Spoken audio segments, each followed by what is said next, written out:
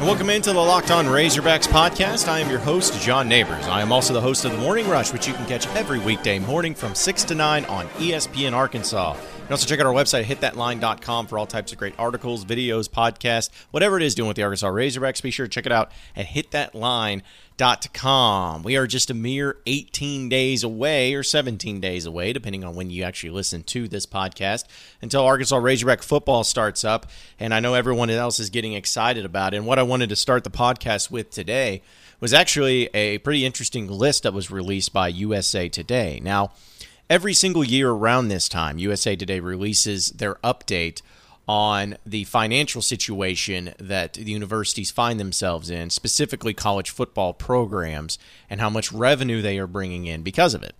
And I always find it to be a fascinating list because in the 2016-2017 year, Arkansas ranked 19th overall in all of college sports of the most revenue that they bring in.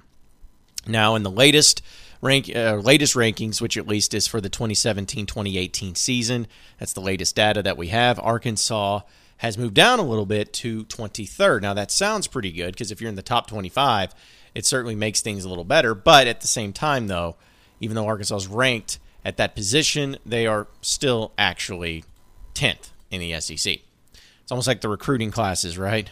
You feel good about it, but in reality, you're still pretty low on the totem pole in all things in putting into perspective. But the thing I wanted to discuss, though, is if you look at some of the top teams, and I'll just kind of quickly go through some of these schools and where they rank at. Texas, of course, is number 1. Number 2 is Texas A&M. 3, Ohio State. Then Michigan at 4. Then Alabama. Then Georgia. Then Oklahoma. Florida State. Penn State. Florida.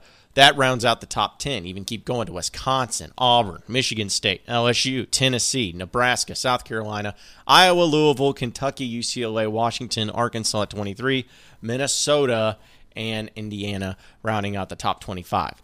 What's crazy is Clemson is not mentioned in that list. Doesn't mean that they won't be here in the next year that the data is taken, but they rank at 27. Oregon's at 26. So just to give you an idea of where everything's at, those big-time programs, those ones at the top, bring in the most money. And I think it's a fascinating scenario that you have to look at of, is it program success that brings in money, or is it the money that brings in program success? Now, of course, you could take the cop-out answer and say a little bit of both. But there's no doubt that the big-time programs, the championship caliber and championship winning programs, are at the top, or at least the ones that are year in and year out. I know I said Clemson's down there. I think that'll make a jump here very soon, but we'll get to that just a second. But there's no doubt that the teams like Texas, Ohio State, Michigan, Alabama, Georgia, Oklahoma, Florida, even Penn State to an extent, LSU, those are programs that have proven themselves worthy of being the creme de la creme of college football. And I think one of the reasons why is because of the amount of revenue that they bring in. Now, success has to come along with it. None of these programs are to this level or making this much money without the success. Texas A&M is just a new animal, I guess. And it's not always every single team is the example, but you get what I'm saying. If you're a successful big-time program, you got to have the money to back it up. You can't pay coaches, high-caliber coaches, $2.5 million a year and expect them to stay for the lifelong term of the contract, or expect nobody else to come knocking on their door trying to get them to come to their school. That just doesn't happen. And now you see a position like Arkansas at 23.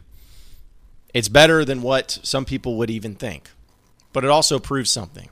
It proves that at Arkansas, you get the money. You get the facilities. You get the support. You get the things necessary to be able to be a top 25 program. Now, of course, it comes down to good coaching, comes down to recruiting, comes down to the other things that go hand in hand with it, of course. But you can't win. Let me put it this way. You can win big at a program that has a lot of money. You can lose at a program that has a lot of money. You can win big on a program that doesn't make money, but folks, you can't lose at a big program that makes money. You can't do that. And you can't have it to where, as a program, when you're bringing in that money, it makes it more difficult than a program that doesn't have the money coming in. Much more difficult. It's very obvious. So Arkansas being ranked in the top 25 on this list does not, again, mean that they should be a top 25 team year in and year out, although they think they have the capability of doing so. But what it does mean is that it is a program, it is a university that has at least the financial support in order to back up major success in football especially. If Arkansas gets winning, and I mean winning big, they have all the means to be able to back the money truck up and make sure that whoever the coach is, if it's Chad Morris or somebody else, they are taken care of financially. They can run with the big boys. Can they offer $10 million a year? I don't know, probably not. But can they offer 7.5, 8? If it's level success, you better believe that they can do that. So just keep that in mind when people start asking you about Arkansas and whether or not you're a big-time program or not. That's all I'm saying. That's all I'm saying. Hey, fantasy football players, make sure you listen to the Vinny Iyer Locked On Fantasy Football Podcast. Vinny gives you the edge with over 20 years of experience covering fantasy football. Don't listen to the same stuff as everyone else, then you are the same. So you got to get that will put you ahead of the day on draft day and put you ahead all season long. Locked On Fantasy Football on your favorite podcast provider. Be sure to check it out, all you fantasy football players.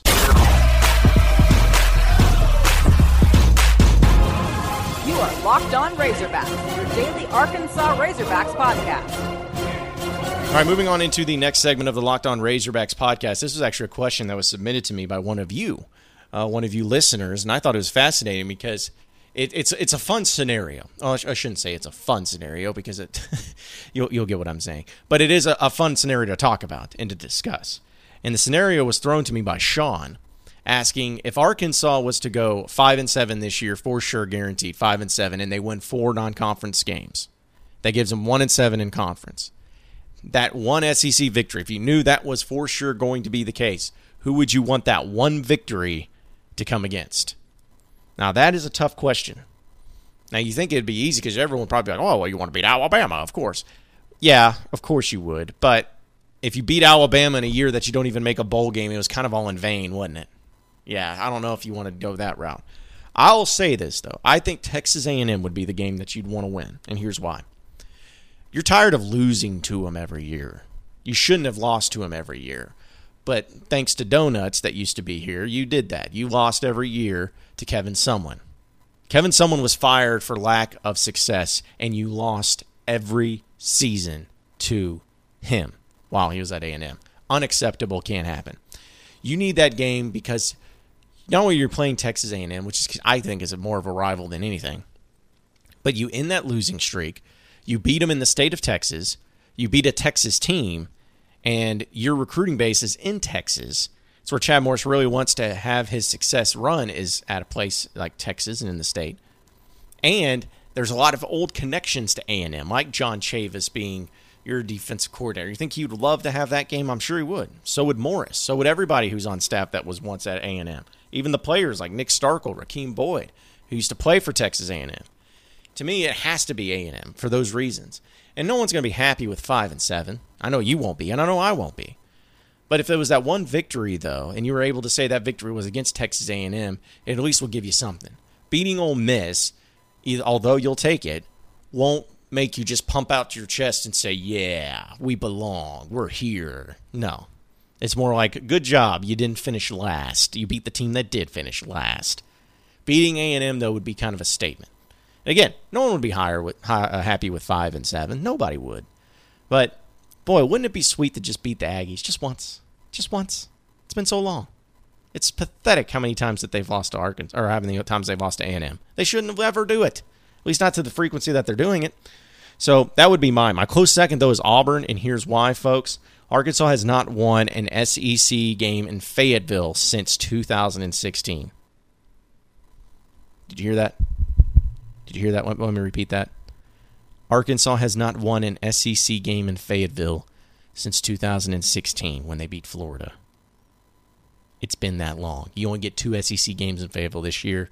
If you don't want to go 4 straight seasons without a victory at home in the SEC, you got to win either Auburn or Mississippi State. Auburn would be much sweeter than Mississippi State, but you'll take them however you can get them.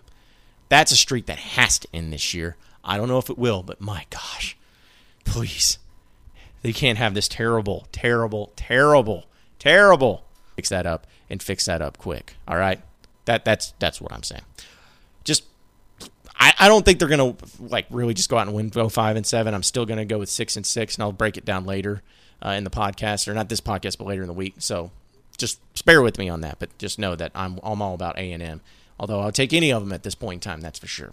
Hey, you like the NFL, right? Of course you do. You like sports. You like football. The NFL is coming around. And the new Locked On NFL is on fire. Last week was one of the most listened to NFL shows in all of podcasts with the expert analysis of former NFL scout Matt Williamson and hosted by Brian Peacock. Locked On NFL is your daily national podcast for all things NFL with Matt's unique take on the game. Be sure to follow Locked On NFL now on your favorite podcast provider to get all of the NFL action.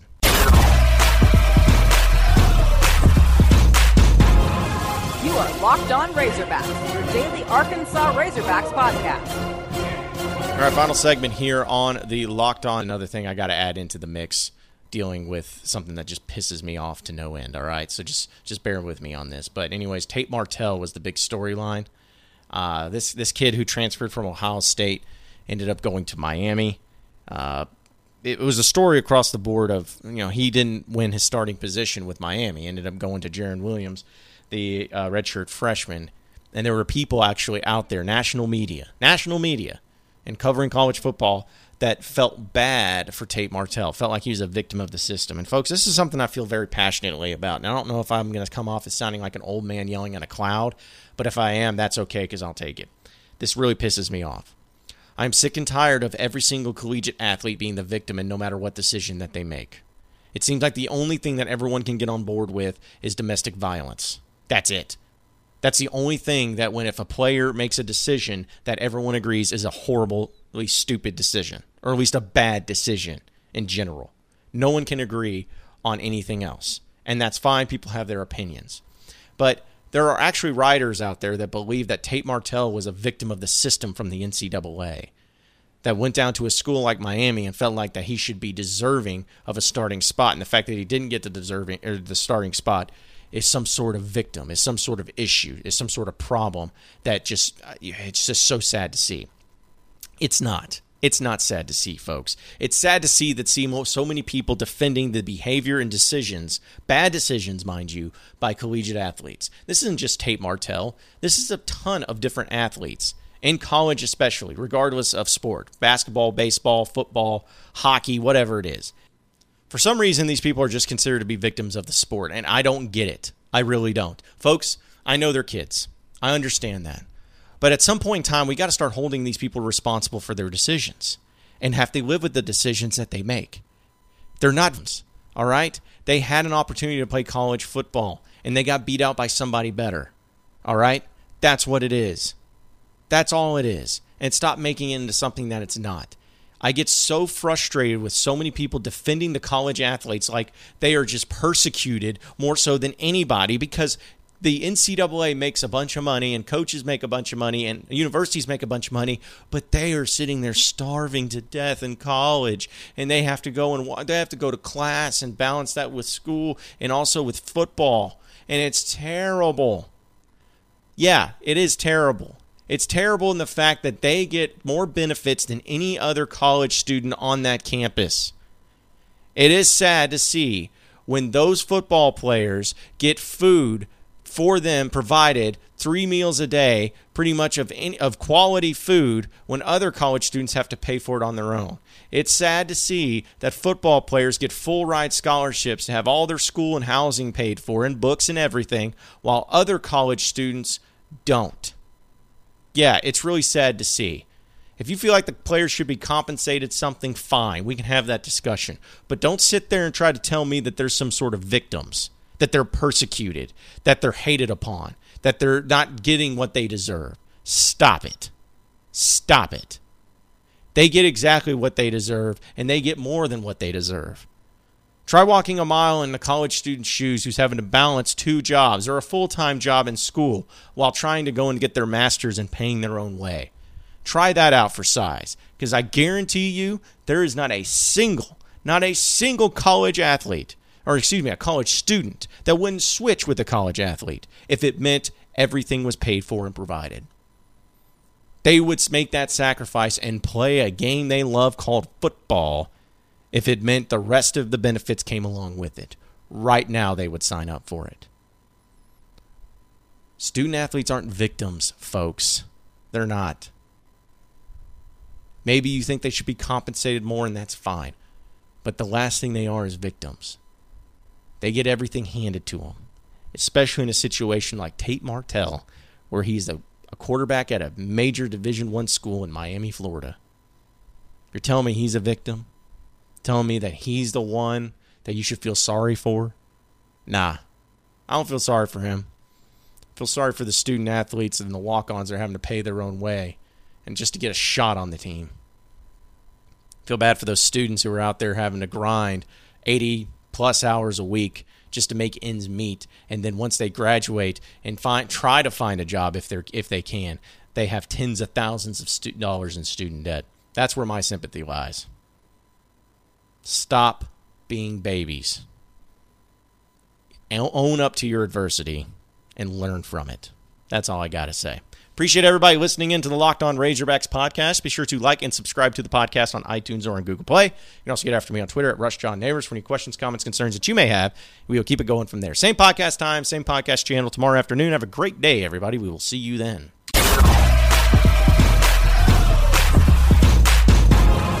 You are Locked On Razorbacks, your daily Arkansas Razorbacks podcast.